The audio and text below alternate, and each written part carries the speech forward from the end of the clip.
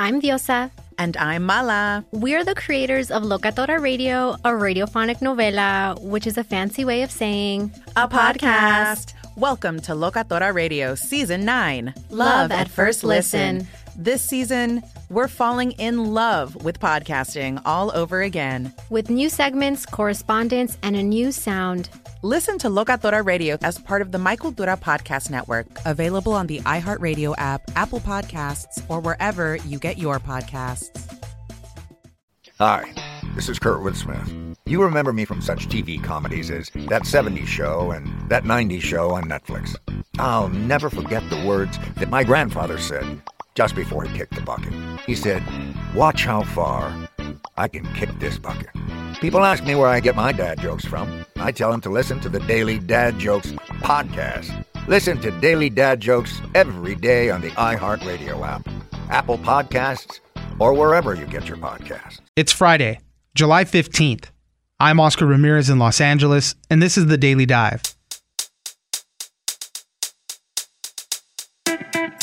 The National Suicide Prevention Lifeline is getting an upgrade this weekend, as it debuts a new 3-digit number for calls and texts.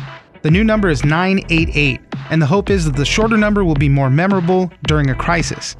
Underscoring how important the service is, the latest numbers show that 1 in 6 calls to the hotline go unanswered, so it's more important than ever to get people connected. Brianna Abbott, health reporter at the Wall Street Journal, joined us for what to know about 988, the new National Suicide Prevention Lifeline number. Next, recent news out of the field of xenotransplantation. 2 brain-dead people had pig hearts transplanted, which offered doctors a chance to use new infectious disease protocols designed to help ensure that pig viruses aren't transmitted to patients. This is all leading up to plans for the FDA to allow clinical trials for pig organ transplants. Amy Doxer-Marcus, health and science reporter at the Wall Street Journal, joins us for more. Finally, another 40-year high, inflation has soared to 9.1%. Driving the increases have been continued high energy costs, but also rising food and housing costs. Rachel Siegel, economics reporter at the Washington Post, joins us for the nation's most challenging economic problem. It's news without the noise. Let's dive in. We recognize that by moving from a 10-digit to a 3-digit number, there's going to be better access for individuals, which also means more people are going to be able to reach out for help and support. Joining us now is Brianna Abbott, health reporter at the Wall Street Journal. Thanks for joining us, Brianna. Thanks for having me. Well, let's talk about some interesting changes coming to the National Suicide Prevention Lifeline. On July 16th, it's getting a new number. It's getting a 3-digit number. The hope is obviously that it'll be a lot more easier to remember, especially if somebody is in a crisis. So the new number is going to be 988. So you can call that number, you can text that number. It's getting away from the longer number that we used to have, obviously, although that number will still be in effect. So, Brianna, let's talk about this new number and then how important this number really is. We're getting some numbers about how only 1 in 6 calls to this lifeline were ending without reaching a counselor. So just kind of underscoring the importance of how useful this thing is. But Brianna, start us off with the big changes, the change to 988. So the biggest change that's happening is, like you mentioned, the National Suicide Prevention Lifeline is getting its new 3-digit number on Saturday. It's going to be at 988. And like you mentioned, the hope is that the number will be more memorable. And so if someone is having suicidal thoughts or a mental health crisis, or someone that they know, like a loved one, is having such a crisis, they can call that number and get connected with a trained counselor for help. The Lifeline has been active since 2005. There's about 200 individual call centers across the country. There's 13 national backup centers. This is going to increase to 17 of those by the end of the summer. There's been an influx of federal and state money going into this very recently. Yes, definitely. So there is a lot of federal money. It's something like $432 million that is going into this. And you hear from the agencies that run the Lifeline is that historically it's been pretty underfunded. They've had some staffing issues in the past. And so the hope is that there is a new influx of federal funds to sort of really reinvigorate this response network. It seems that overall rates are down from a peak back in 2018, but still very, very recently in the last couple of years, we're seeing that rate tick back up. The suicide rate overall in the U.S. increased by about 30% from 2000 to 2020, peaking in 2018. So that means 2018 was the highest year, and the last two have gone down from that. But you're also seeing suicide rates rise among specific groups instead of just overall. So while it's down a little bit from the 2018 peak, there's still definitely a long way to go. The unfortunate statistic is that 1 in 6 calls to this suicide prevention lifeline end without reaching a counselor. I mean, that's some millions of calls in a time span that they looked at from 2016 to 21. 1.5 million calls were abandoned before they were answered, but just really underscores how useful and how necessary this is. Definitely. And in those years, from 2016 to 2021, the annual call volume actually increased by 92%. So these centers were getting a lot more calls just year over year than they had in the past. And about 1 in 6 or 15 to 17% of them, the caller actually hung up or the call was abandoned before they actually reached a counselor. And so we don't necessarily know why these calls were abandoned. Either they were waiting too long, or maybe they changed their mind, or someone came in the room. Like, we don't really know. Yeah. But a lot of officials and experts sort of really highlight that when someone is in crisis, they need a response quickly. And some of the data suggests from Vibrant Emotional Health, which administers the Lifeline, that about 80% of those callers to the National Crisis Line who do hang up do so after waiting 2 minutes or less. And the average speed of answer is 45 seconds. So that's pretty fast, but yes. We definitely still, there's room for improvement. And tell me how it works, because obviously you're hoping, or even the call centers hope to answer somebody locally. So the first calls are routed to a local crisis center. If they can't pick up there, it's sent to a backup national center. Tell me a little bit about it and some of the states involved in this, because some states, like Illinois in particular, have had a tough time keeping up with a lot of the calls. So the calls are routed to local crisis centers based on area code, which is pretty important because area code is based on the area code of like your original phone number. And so it's routed to the states. And officials say that answering in-state is preferable because that way the callers on the other end, the counselors, better know about the local resources in the area. In case sort of you need additional help, like those counselors are better equipped to handle and sort of tell you where to go. And different states have different levels of in-state pickup rates, which is sort of how they describe it, or an in-state answer rate. Like, for instance, Arizona, which is one of the best, answers 92% of their calls to their crisis center within the state. But then you have, like you mentioned, states like Illinois, where almost 3 out of 4 calls were answered by the backup centers and out of state because they weren't able to answer it in-house. And our review also found that in 11 states, most of the calls were routed to the backup centers because the local centers could not handle the volume that was coming through. For a lot of people, it really works. They found out that 90% of suicidal people who have been surveyed who texted the Lifeline and, call, like, it's been very helpful for them. Maybe not completely all the way, but it is something that really helps at the moment. So we'll see how the rollout goes. As you mentioned, Saturday is the big day for all of this. 988 is the new number for the National Suicide Prevention Lifeline. Brianna Abbott, health reporter at the Wall Street Journal, thank you very much for joining us. Thank you.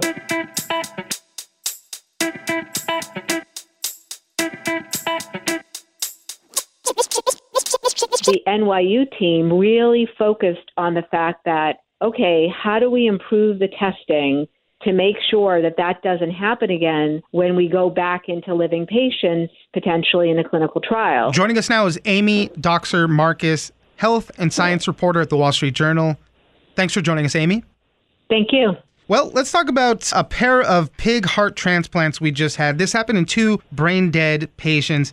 There's this movement to get more into these pig heart transplants, this xenotransplantation, as it's called, a transplant from animal organs to humans, to help solve the shortage of organs that we need for people that need them. And we've seen a lot of news regarding these pig heart transplants recently. These last 2 that we did, that they did out of NYU Langone Health, they were looking especially on how to improve tests for pig viruses in case these organs have viruses in them. So, Amy, tell us what happened in this last case and then the broader picture, because the FDA is planning to maybe allow some clinical trials on this stuff.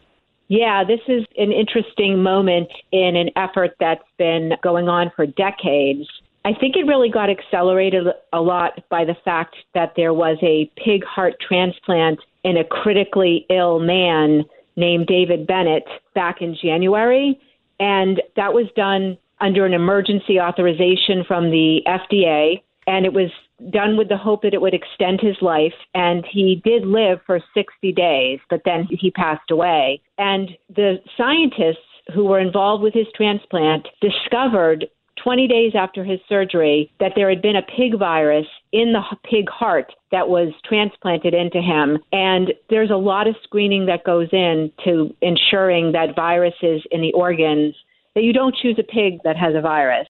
And so in the wake of that, the NYU team really focused on the fact that, okay, how do we improve the testing to make sure that that doesn't happen again when we go back into living patients, potentially in a clinical trial? And so that was part of the goal of these two transplants that were done in brain-dead individuals. Let's try to create some new tests. Let's improve our protocols. And they took a number of steps to do that. What kind of pig viruses are they concerned about? Things like that could possibly infect a human?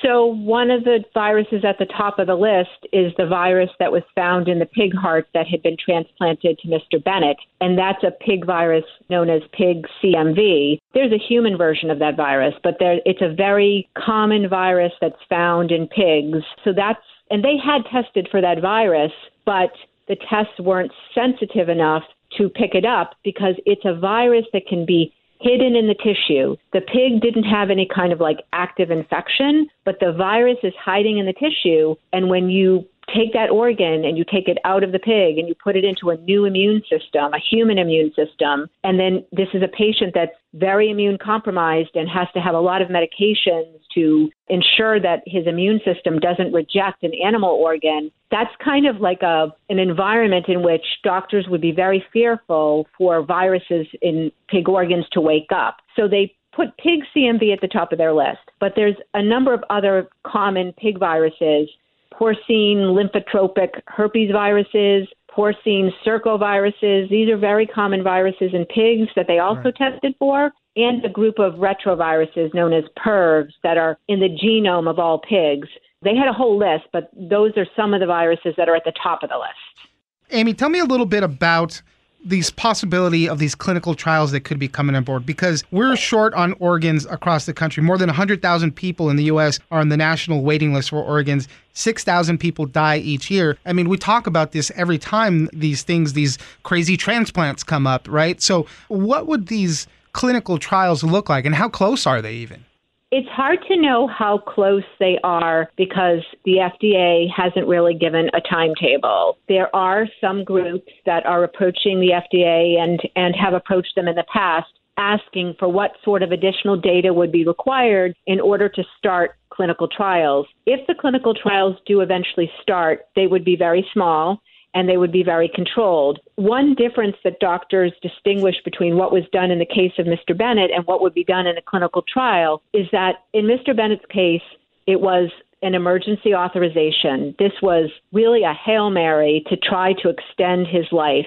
In a clinical trial, you're going to have an opportunity to be more rigorous in selecting the kinds of patients that you admit. They'll set sort of standards for inclusion and exclusion. You're going to be following them really carefully, and it's going to be supervised by, the regulatory agency. So it's a much more controlled environment than when you have a critically ill person and that, and you're doing something very risky and experimental because you have no other alternatives because he might die at any moment. So it's a little bit of a different approach.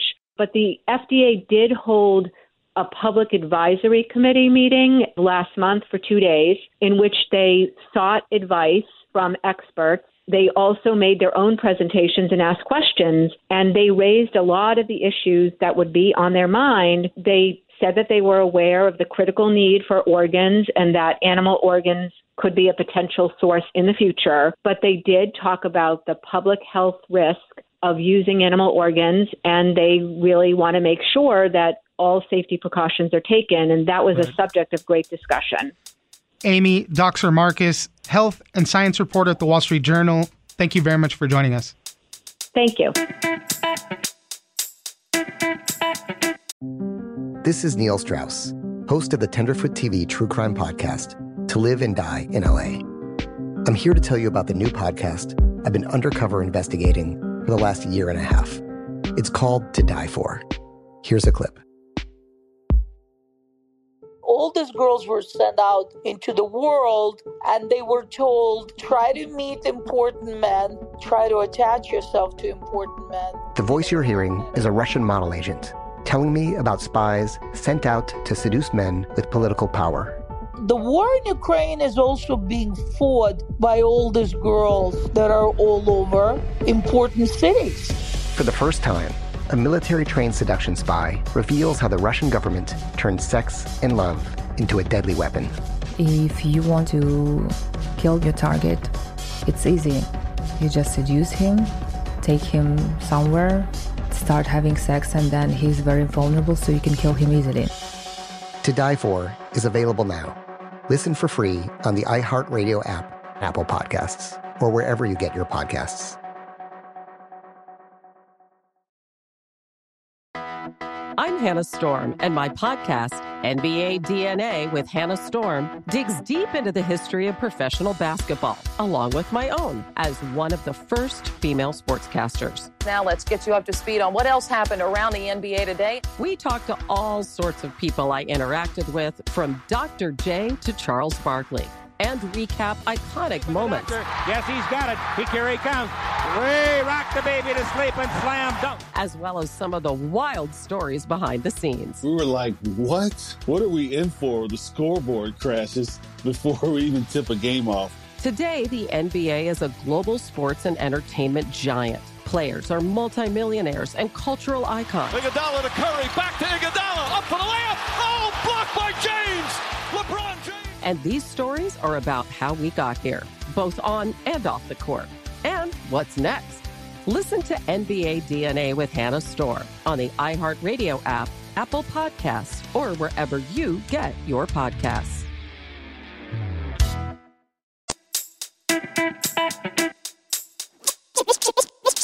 Fighting inflation is one of our administration's top economic priorities, which is why we have taken action to lower the cost of living for Americans, millions of Americans. Joining us now is Rachel Siegel, economics reporter at The Washington Post. Thanks for joining us, Rachel. Thank you so much for having me. Well, more bad economic news for the country. Inflation continues to be at high levels. For June, we saw prices soar 9.1%. This is a new 40-year high. It just keeps going up. No end in sight, really, for now. And a lot of this is being driven by higher energy prices. But the cost of food is up. The cost of housing is up. It's a really big problem right now. And the Fed is doing anything that they can to adjust this by raising interest rates. We could be signals of more interest rates coming. They've said that they plan to do that. So, Rachel, what are we seeing with this? Even though the latest inflation report is somewhat backwards looking, we already lived through this period. We know how high prices were in June. It really came as a pretty brutal reminder, or a signal even, that the attempts that the Federal Reserve has taken so far to lower inflation are not working. There was no way to read this report and say, okay, well, interest rate hikes are starting to show up here, or we're starting to see some cooling here. It really signaled everything in the opposite direction, which does not bode very well for where things are headed. Jokingly, right, the only thing that inflation has not touched has been the Costco hot dog, as officials say, that's not going up, it's staying at $1.50. But, all kidding aside, it's just really tough to get a handle on this. And the Fed's been doing what they can. The Biden administration has been trying to do a lot of stuff, but it really just kind of goes to show how little all this stuff really affects it. I mean, the rising of the interest rates is really the main tool we have to reverse inflation, but they're doing this at a risk of a recession. That's exactly right. And the other problem with interest rates is that they're really blunt. In some ways, they're tremendously powerful, and they're the main tool that the Federal Reserve, which is also tremendously powerful, has to fight inflation. But interest rates work really broadly throughout the economy. They can't target specific pockets of the economy that might need a little bit more help. And they also can't solve a lot of the problems that the economy is facing. For example, we're still in the grips of all of these supply chain issues. We're still in the grips of repercussions from the pandemic. There's a war halfway around the world in Ukraine that is making so many of these problems worse. And interest rates can't be a solution to that. And so I think that accompanying this question of, how forcefully does the Fed have to work to hike interest rates, there's this other problem of, if they raise rates so aggressively, but that tool isn't actually a match for the kinds of problems that we're seeing, that could spell other consequences too. Yeah, the Fed raised the rate by 0.75 percentage point in June. They're saying that they'll have to do it again. They're going to talk about it later this month when they meet again. There's a possibility of a full percentage point rate hike. I mean, that's what people are talking about right now. Something that I've been paying really close attention to since we got this latest inflation report on Wednesday. And there was, an initial question that I had in my mind over whether or not this would be enough to push Fed officials in that direction towards a full percentage point hike. So far, the comments that we've seen from Fed officials have actually not leaned in that direction. One of the governors of the Federal Reserve Board, Christopher Waller, today said that his preference was still for a 0.75 percentage point hike. That message was echoed by some of the presidents of the Federal Reserve banks across the country. And their answer, at least for now, is that they don't want to show a knee-jerk reaction to one inflation report. Now, there are lots of questions that come along with that. It's unclear if there's going to be anything that keeps pushing them in certain directions, if they think that there's just a lag to their policies that isn't showing up yet. But I guess we'll know for sure in a couple of weeks when Fed officials meet again. Yeah, there's other strong points in the economy right now, which is so weird why the inflation keeps persisting. But first things first, we got to take care of these prices. We know that a lot of people had savings left over from the pandemic and those stimulus payments, but those things are quickly going away as people are having to dip into that. And it's just an interesting time, obviously, right? As we keep getting closer to the midterm elections, the Biden administration is doing anything they can to fix it. It's not working yet. The GOP is going to be making this a huge issue during the midterm campaigns this year. And so, again, I mean, despite trying to get the economy better, it's also a big political issue. It's an enormous political issue, and in certain ways, the Federal Reserve operates in sort of a weird vacuum where they aren't quite as affected by those political wins. But inflation is the economy's top problem, and that makes it one of the top problems in the whole country. We're in a midterm year. Inflation has been a huge problem for President Biden's approval ratings. As you mentioned, Republicans are hammering on inflation issues going into the midterms, and in particular, putting a lot of blame on some of the spending efforts that congressional Democrats passed through earlier in the pandemic. So inflation is not just a huge political sense story in that way, but it's also a real litmus test for how people feel about the economy, for how people feel the economy is doing for them. And right now, they don't feel like it's doing much for them at all. Rachel Siegel, economics reporter at The Washington Post. Thank you very much for joining us. Thanks for having me.